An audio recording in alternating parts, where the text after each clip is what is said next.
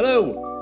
Happy second episode this calendar 2024 of The Circuit. I am Ben Bajarin.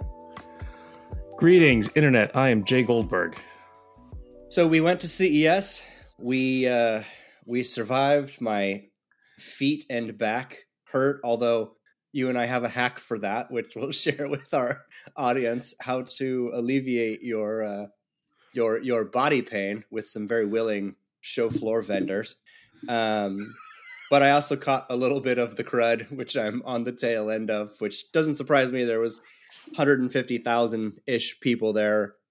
Many people, when you ask for demos, breathing right in your face. A lot of people like to get right up in your face to give you a demo, which, wasn't ideal.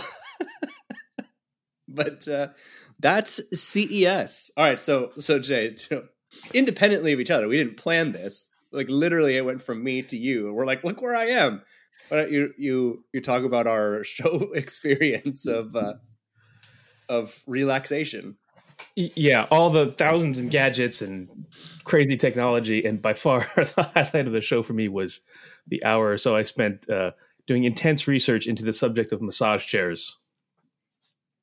Which I'll point out to everybody, is an advancing semiconductor category, because they're getting listen, hear me out, hold on. I'm not even joking you. This was my minus COVID, which I attended virtually, but theoretically, my 23rd CES. My first CES was the big news of the show was the launch of TiVo and Replay TV in a very muted. So now you know how long I've been going to CES. But for as long as I can remember, I have always done this. I go to the massage chair section. So I'd like to say I have keenly observed their evolution. And when you first started, it was looked like a leather recliner, and it did some massage, and then passed through the years. Then your feet get involved. Now these things like encompass your body. You got to stick each one of your little fingers in a hole, and it's doing like a hand arm massage. But this year, subject to the topic we're going to talk about where was AI at the show, there was a chair that said it did AI sensing of your pain points. So it did a little, I didn't get to do this because I didn't have time, but somebody was telling me it does like a full body kind of roll. So it basically pushes up through your hips, through your spine, and senses where there was some friction. And it's like, all right, you got pain in your lower back, or your upper back was more firm than somewhere else, and then creates a nice little program for you. There's some semiconductors going on there. There's sensors. There's a microcontroller. There's a brain of some sort. So that's my grand. It is an evolving category of semis that we have to keep trying on a year-to-year basis. I agree with that part. I will also say that I think this is not just a spurious example of Ben and Jay's adventures in CES. It's a pretty good proxy for how a lot of AI plays out, because I did the AI scan chair. I sat in that one. I also sat in it last year before they called it AI, right? And it was the exact same experience. Yep. It was a great massage. Don't get me wrong. Like the folks at OSIM know a thing or two, but it's AI wash. Let's just be blunt. By far, the much more impressive, important advance in the world of massage chairs came last year with the invention of 5D rollers. Mm-hmm. And I'm pretty sure, I don't know exactly what that means because no one can really explain it to me, but I'm pretty sure what that means is they have rollers sort of in the seat, and they massage your hip muscles particularly well. Right. That was more important than AI, but you're right. There's a lot of semiconductors in some of these chairs, as with everything else. Yep. But you hit on the topic, so this is what we want to talk about. Where was the AI? Because I do think there was two tracks from the show, which I think is worth pointing out. There was, and if anybody followed this remotely, I think there was a recognition that AI was maybe there in a subtle fashion, but not overblown, which I would say is the exact opposite of the show where Smart Assistant showed up and was in everything. You exactly were right that there are some, I would say, a number of products that were probably doing, I guess, what we would call either AI or not AI, that then labeled them AI, but it wasn't like a giant, on the sign, we've got AI in our whatevers. That was true. There was a tempered and more muted, and I think for good reason, recognition from many, many vendors to not overblow that, right? Not try to capitalize on the hype, but instead maybe just show some features. And really where it came down to, and this is where I think this is an interesting conversation about, was there some machine learning that's been going on for a while and people noted, they just didn't want to call it AI because they thought it was going to freak people out, which just has to do with there's a lot of sensors that do show up on end products that need to do some sensor fusion and some working together of data. But again, it wasn't generative AI, but there was some intelligence happening.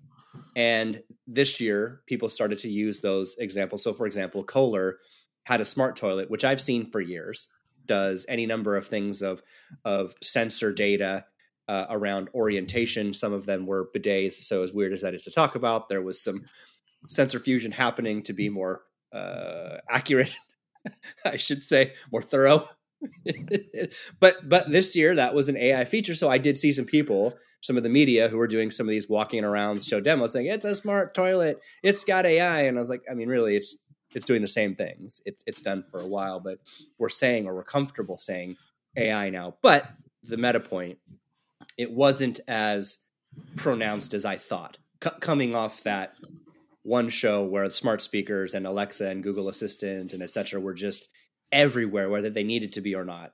It was much more muted than that, which I sort of take as a positive. Yeah, I think there's I see this sort of two tracks for AI. One is the pure marketing term. Like there's lots of gadgets that have AI in them with air quotes, right? There's the AI chair, the AI backpack, and the AI toothbrush. That's just the label AI being thrown on, machine learning at best, but really just software. It's AI in it. And then there were like I'm not dismissing AI and neural networks and large language models. Those are important, but like the vast majority of things that are called AI today are not that. In the category of real machine learning applications, there wasn't a lot.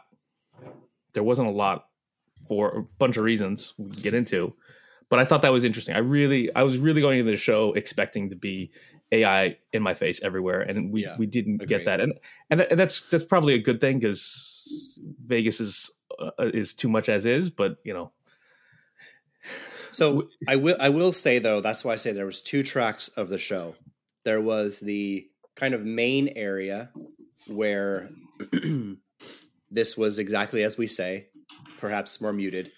Then there was Eureka Park, where you had two parts of Eureka Park.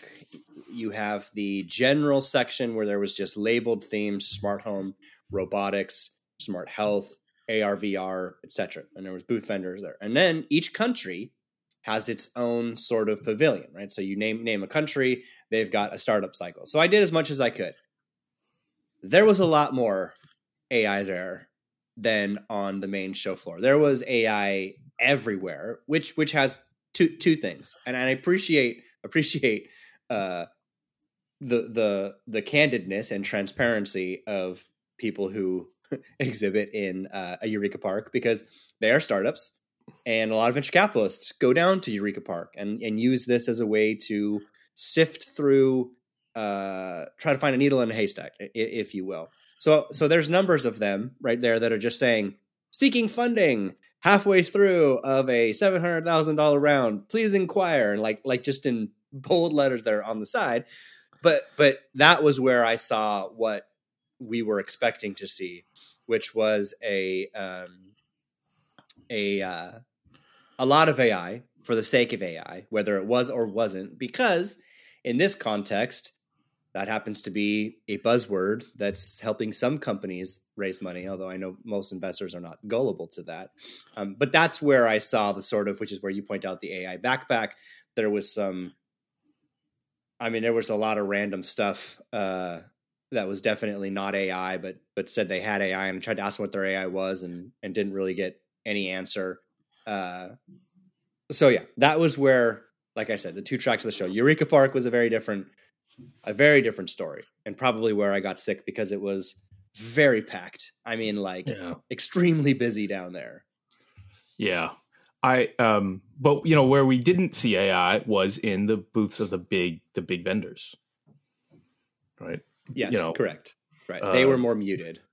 They were more muted or just totally silent on the subject, which I thought was telling. I thought that was really interesting to me. I was really expecting, Qualcomm, if no one else, to have a line of AI enabled laptops, right? That was their big push for the last few months has been this subject, and they didn't have any on display.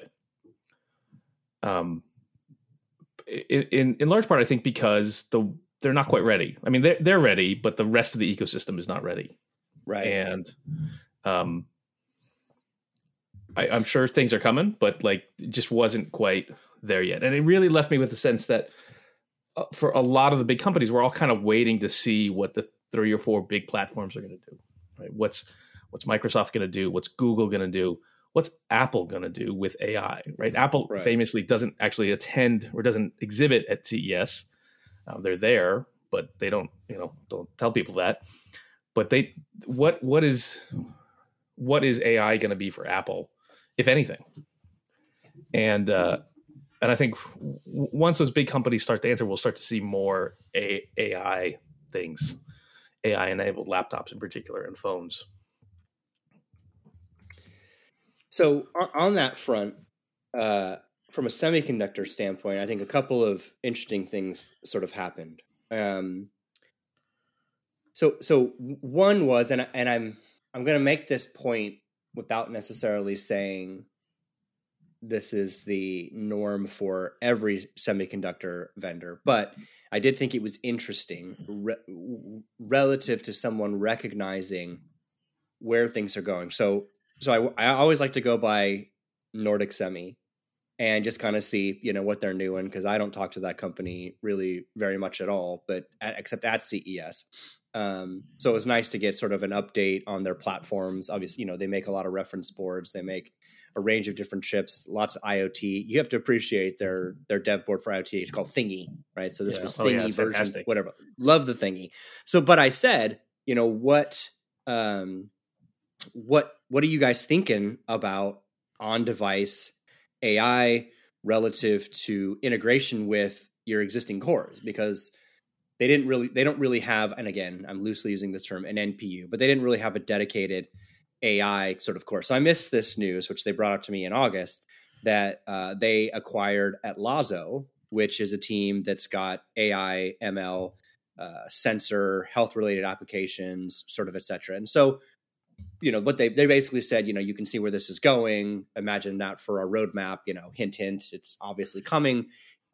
More built into the core SoCs or whatever their packets are.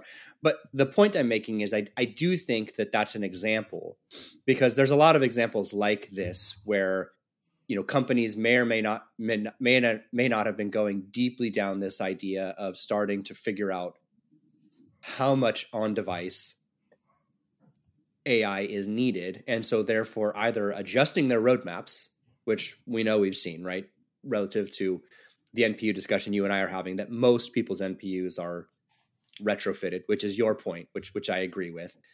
But this is requiring, again, if we believe it all is what it is, which we'll talk about, what happens on device in a little bit, it is requiring a re-architecture of your design in semis. And so whether you either have that IP or you don't, if you don't, you need to get it, which is this example of Nordic, because you need to do more of it on device than you were doing before, which I think is what they're recognizing. However much it is, there is more that may be happening. So like I said, I don't know how indicative this is, but I think it's a point of everybody is re-examining their roadmaps and making these adjustments as they figure out how much they want to bring to the edge. So there's two parts to that though, because one I think is like, and Nordic's a good example here because Nordic makes connectivity chips, Bluetooth, Wi-Fi, a little bit of cellular, some power management, right? And what exactly do they need neural networks for? What do they need machine learning for? Because I think there's really two categories for that. One is AI tools, machine learning tools that improve the functionality of their chip in some way. And then there's AI that's going to be a customer-facing feature, right? Where you're going to say, oh, this is going to make your customer experience better because of that.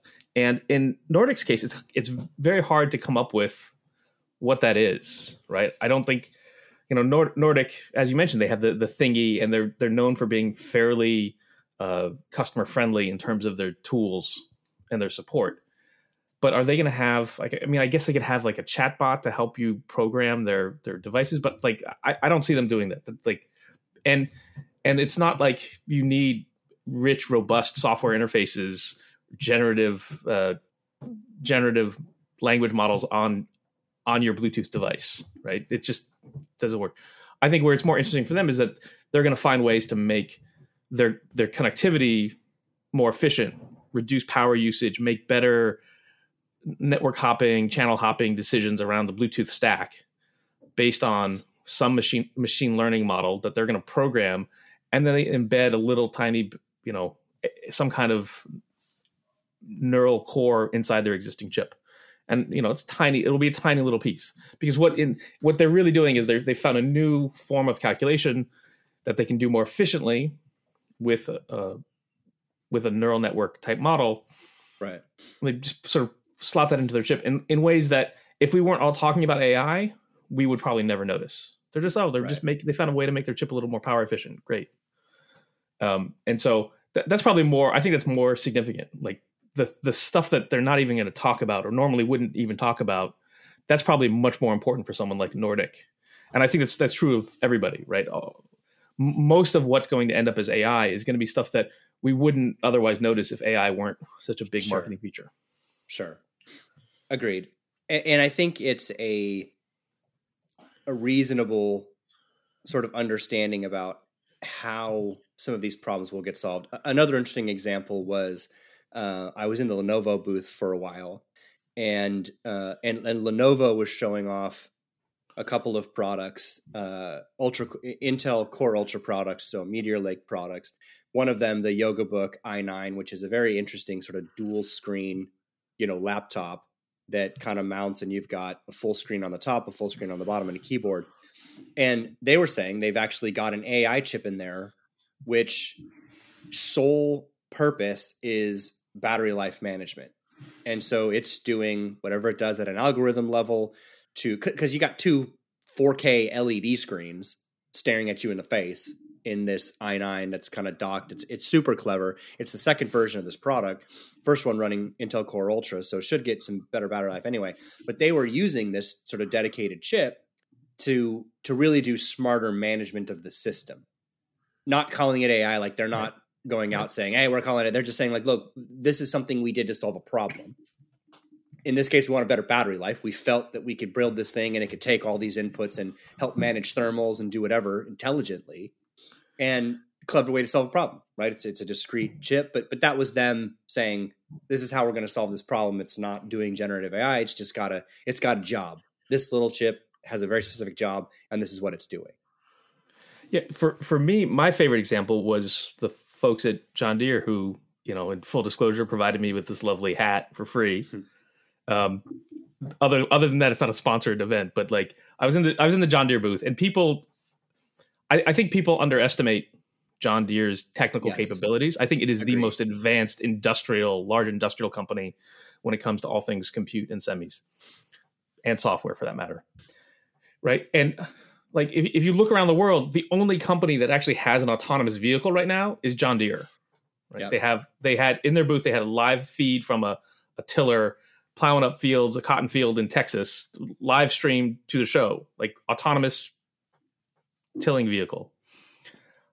Very advanced in what they're doing. So I was in their booth, and I ended up talking to one of their leading software data analytics people, and we had a 15-minute conversation about what they were working on, and all the different things and the full explanation. We had a pretty good conversation. We made it through 15 minutes, and he didn't mention machine learning or AI once. He was just talking about kind of what they were doing, and I thought that was very telling, because here's someone who actually built an AI system, an autonomy system, who didn't describe it as AI, didn't describe it as machine learning, and so I really appreciated that, and it was funny though, because we had a long conversation about all of these things, and it's clear like they're very advanced and doing all kinds of important features. And they just don't think about it in terms of that. They just think about, we have this. This is what we want to accomplish. This is the way we're going to do it, is using these kinds of models. Yeah, no, I agree with you. In fact, I did the one of the research plants for I hope I remember that, Blue River, which is who they purchased for software and AI, is just down by me at Gilroy. So last year I went and did the demo where we kind of watched it do that thing, and they threw stuff in front of it, and it would stop and make sure that it's not a human, and it wouldn't move or an animal until it went away.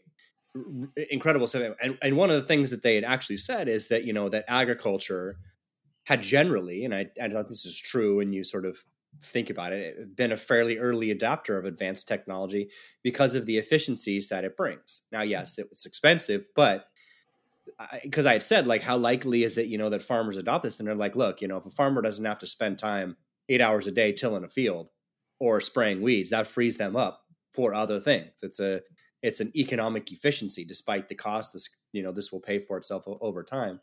And so it's interesting how agriculture is going to look for these things and appreciate those advancements, again, without needing to go deep in the weeds and call it AI, et cetera. Those are useful applications. And that is obviously a ton happening on device, but also having a relationship with cloud connectivity in order to monitor, its cellular. And that was the other, sort of point I thought was interesting was, 4 or 5 months ago, there was such a push toward on-device AI. And from a lot of my kind of backroom conversations, it's now, yes, there'll be on-device. Yes, there'll be cloud.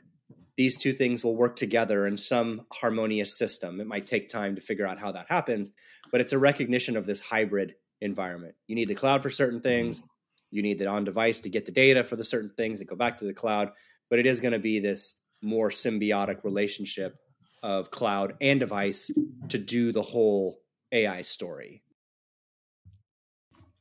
So my assumption has been for a long time that the only way for the economics of AI, and really what I'm talking about here is inference. The only way that inference economics pencil out is if a lot of inference is actually done on device at the edge, right? Because that means the end user is paying the CapEx. My assumption is AI inference is so expensive that like even Amazon and Google will struggle to afford to build out all that compute. It's a lot of silicon. It's a lot of, right. And so I assume that a very large portion of the workloads would end up on the edge. A lot of the queries will end up getting resolved at the edge. I still think that's the case, but one of the sort of standouts for me at the show was I'm starting to reconsider that, right? And again, I'll go back to John Deere. A lot of what they're doing in terms of that autonomous vehicle is still being done in the cloud, and yes. Right, and some of it, like safety, probably still has to be done at the edge because you need ultra low latency. You don't want to run over somebody. But I think even navigation to some degree is done in the cloud. Things that you would imagine would have to be on the device, they were doing it in the cloud because one, they have their own cellular network, right, or MVNO type operation, so they have pretty good control over that. But just I was surprised at how little they were really doing on the edge in the tractor. And so I'm starting to reconsider that. Like, I think we could get to a world where if the software moves in certain directions, we get some of these models small enough, efficient enough, or even even if they don't get that super small, if the silicon moves in the right direction, we can end up doing a lot in the cloud, a lot more than I would have expected. So Sure. yes, I agree. Probably it'll be hybrid, but there is a world in which we could do much more cloud AI than I would have ever guessed. I don't think it has to be 50-50. Yeah. Yeah, I think that's the right point, which is we don't know what the balance is. The one thing that's interesting about the John Deere tractor, though, is that it's, again, we don't say sort of this cloud to hybrid kind of AI bit. It's got connectivity, but it's basically a giant computer. Mm-hmm. I don't even know if we consider that it's doing AI, but it's basically taking all those sensors at the same time and just functioning autonomously. And that's just edge compute. That's just it doing what it's doing because it's got, I don't know, I forget how many, 4 or 5 GPUs, a ton of cameras everywhere. It's just doing its thing. And it's just computing locally. I don't think like the whole like getting overborne with what it's going in AI is really the point for that machine, which is also the same thing, right? I mean, if it's just that Nordic or NXP or even Qualcomm just has something doing advanced sensor fusion, like I think we're in this unfortunate situation where when we say AI right now, we say generative AI. You think GPT, but there's all this stuff that's been happening for years behind the scenes, trying to do anticipatory work, trying to gather data, crunch that data, turn it. Again, is that AI? I don't know, but that's just the compute that happens. And now, unfortunately, we have more questioning of, well, is that AI? It's like, I mean, it's trying to be predictive, but it's not necessarily natural language predictive. Like it's a very different situation, but that's just the compute that's been happening at the edge for some time. Yeah, but I think it is important to a number of companies who we speak to and speak of often. Yes, agreed. Just how much inference gets done at the edge, because there are quite a few companies now who are sort of depending on a future where inference is very edge heavy. And yes. The point to this, though, which kind of rubber meets the road, I'm sure you talked to some folks on the investment side of things, which leads to a point that I think is a big question for the whole. What does this mean for semis this year, right? Yes, last year was a little bit weird. I think everybody's sort of hoping that we have two things that happen.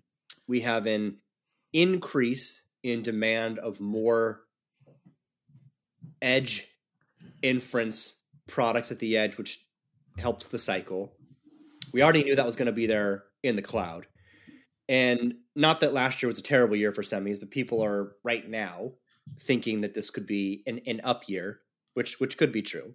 But that was sort of the question, like the state of this industry now coming into this year, as more people want more compute at the edge, maybe more generative AI-ish stuff in TVs and smart sensors and appliances, wherever that goes. So what sort of your take, because this is kind of, from a semi standpoint, I kind of use CES as like is it going to be an interesting year? Is it going to be a dud of a year? Are certain categories that we need to be successful, phones, PCs, TVs, automotive, etc., just going to have a boring year?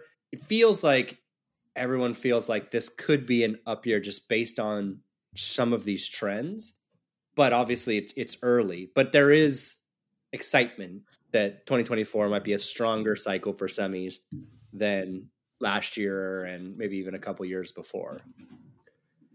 So it's a good question. I always get nervous about CES as a leading indicator of anything because it's so big and there's so much going on that the quality of signal that comes out from it is not great. Right. I think auto industrial is not going to have a great year. They're already having a terrible year. And I don't think it's going to get better until pretty late. Right. Inventory digestion is a thing for autos. For consumer semis, it's more a question. We've seen that turn. Last year was pretty bad. Then it turned in the last quarter. The question is really, is it going to be good or is it going to be really good? And I don't see a lot of signs yet that it's going to be really good. It's just going to be better than last year, which is not a high bar. It sounds like it's going to be a good year for memory because everyone's being very price disciplined and there's lots of memory needed everywhere. So I'm more mixed, right? For me, it's a big question of, other than NVIDIA, who's going to have a good year, and at what point does NVIDIA hit a 1/4 air pocket? NVIDIA's going to have a good year. Everyone else is I think still to be determined, and a lot of it I think will come down to software, right? What are the really interesting things that people are going to want to do on their devices? And as it stands now, I didn't see a lot at the show that really got me excited to think, oh, it's going to be a big year for consumer because of AI, and it's not there yet. So I think we'll start to see more of those things percolate up through the year, but probably not until sort of the middle of the year. And that means those things don't get deployed in actual devices until the end of the year. And so I'm kind of a little bit more muted on my outlook for semis for this year. I think it's going to be a little bit trickier. There's just not a lot of it. There's a lot of interesting ideas out there. Yeah. People are talking about things that could be, but I'm not seeing the products yet. So I have a similar take. I do think this year will be a little bit better than last year, but I don't think it's the cycle everyone's hoping. I think this year there's still some wrinkles to get ironed out in a number of these categories. There's still some, as you like to say, retrofitting of prior architectures that's going into these client categories, anything edge. But I think that sets a table. This is my going thesis. I think that sets a table for 25 and probably 2026, where things start to get really, really interesting, because around that time horizon, I do think mixed reality is going to be a bigger thing, which is going to require a ton of silicon. I do think AI on device will start to feel a little more mature than it is, and we'll have some new silicon in cloud across the board and on device that is re-architected. So with the AI era in mind, which I think is going to make a very big deal on performance, because all of that has to trickle down to the software and the end use cases that take advantage of those things, which I think we'll start to see scratch the surface, but again, limited by these old architectures in compute today. It's just not going to have the capabilities that it will. Once we start to see these things get re-architected and redesigned with sort of this in mind, I think we'll start to see some of that S-curve swing here in terms of performance and demand on devices in somewhat of that timeline. So that's it's a 3-year gradual build toward an environment where things start getting really interesting, probably late 2025 and then in 2026. So if you think about it, ChatGPT, which really sparked all this latest excitement around AI, is 14 months old at this point. And so if you had seen the ChatGPT announcement and the next day started designing a chip, yeah, it would you'd just be getting first samples back from the fab right now. Right. That's how long it takes. Like you look at Microsoft, who's obviously very, very connected and very plugged into AI and what's going on at OpenAI.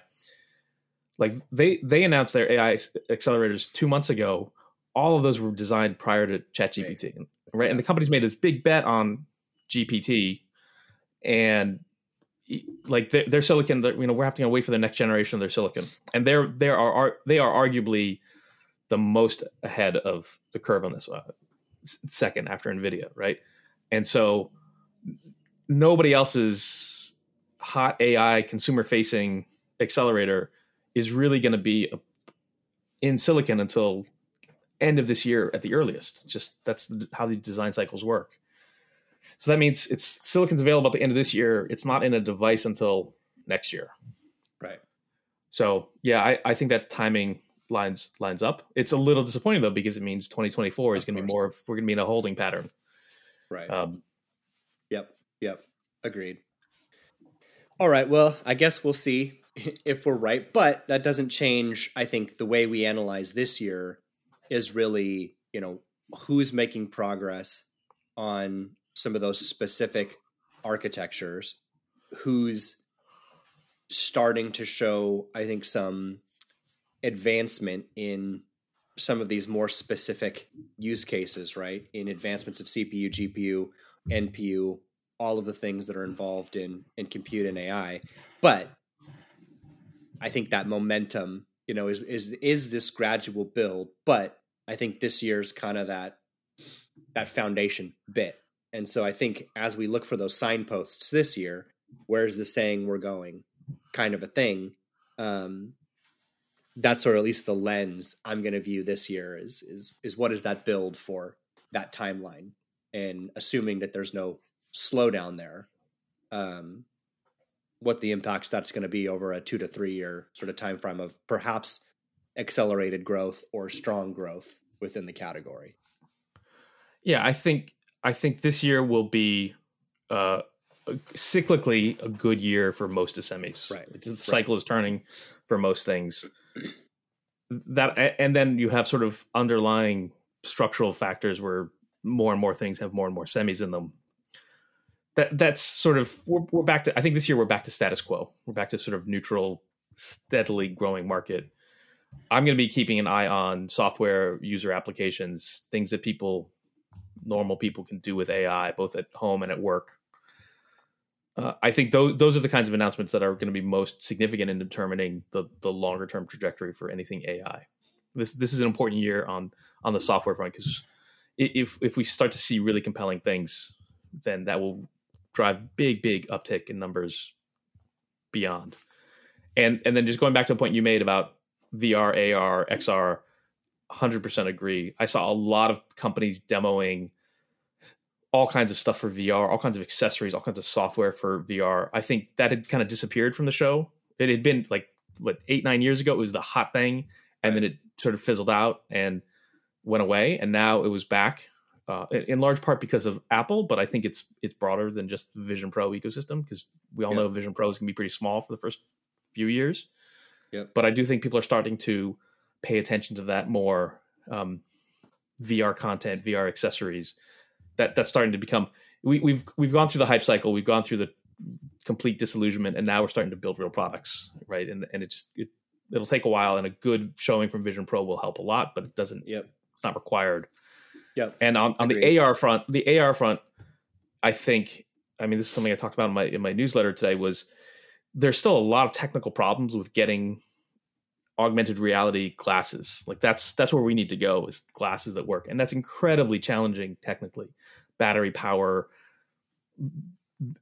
video signal, all that stuff, video processing. But I think there were some important technical advancements this year things that will dramatically improve power performance. I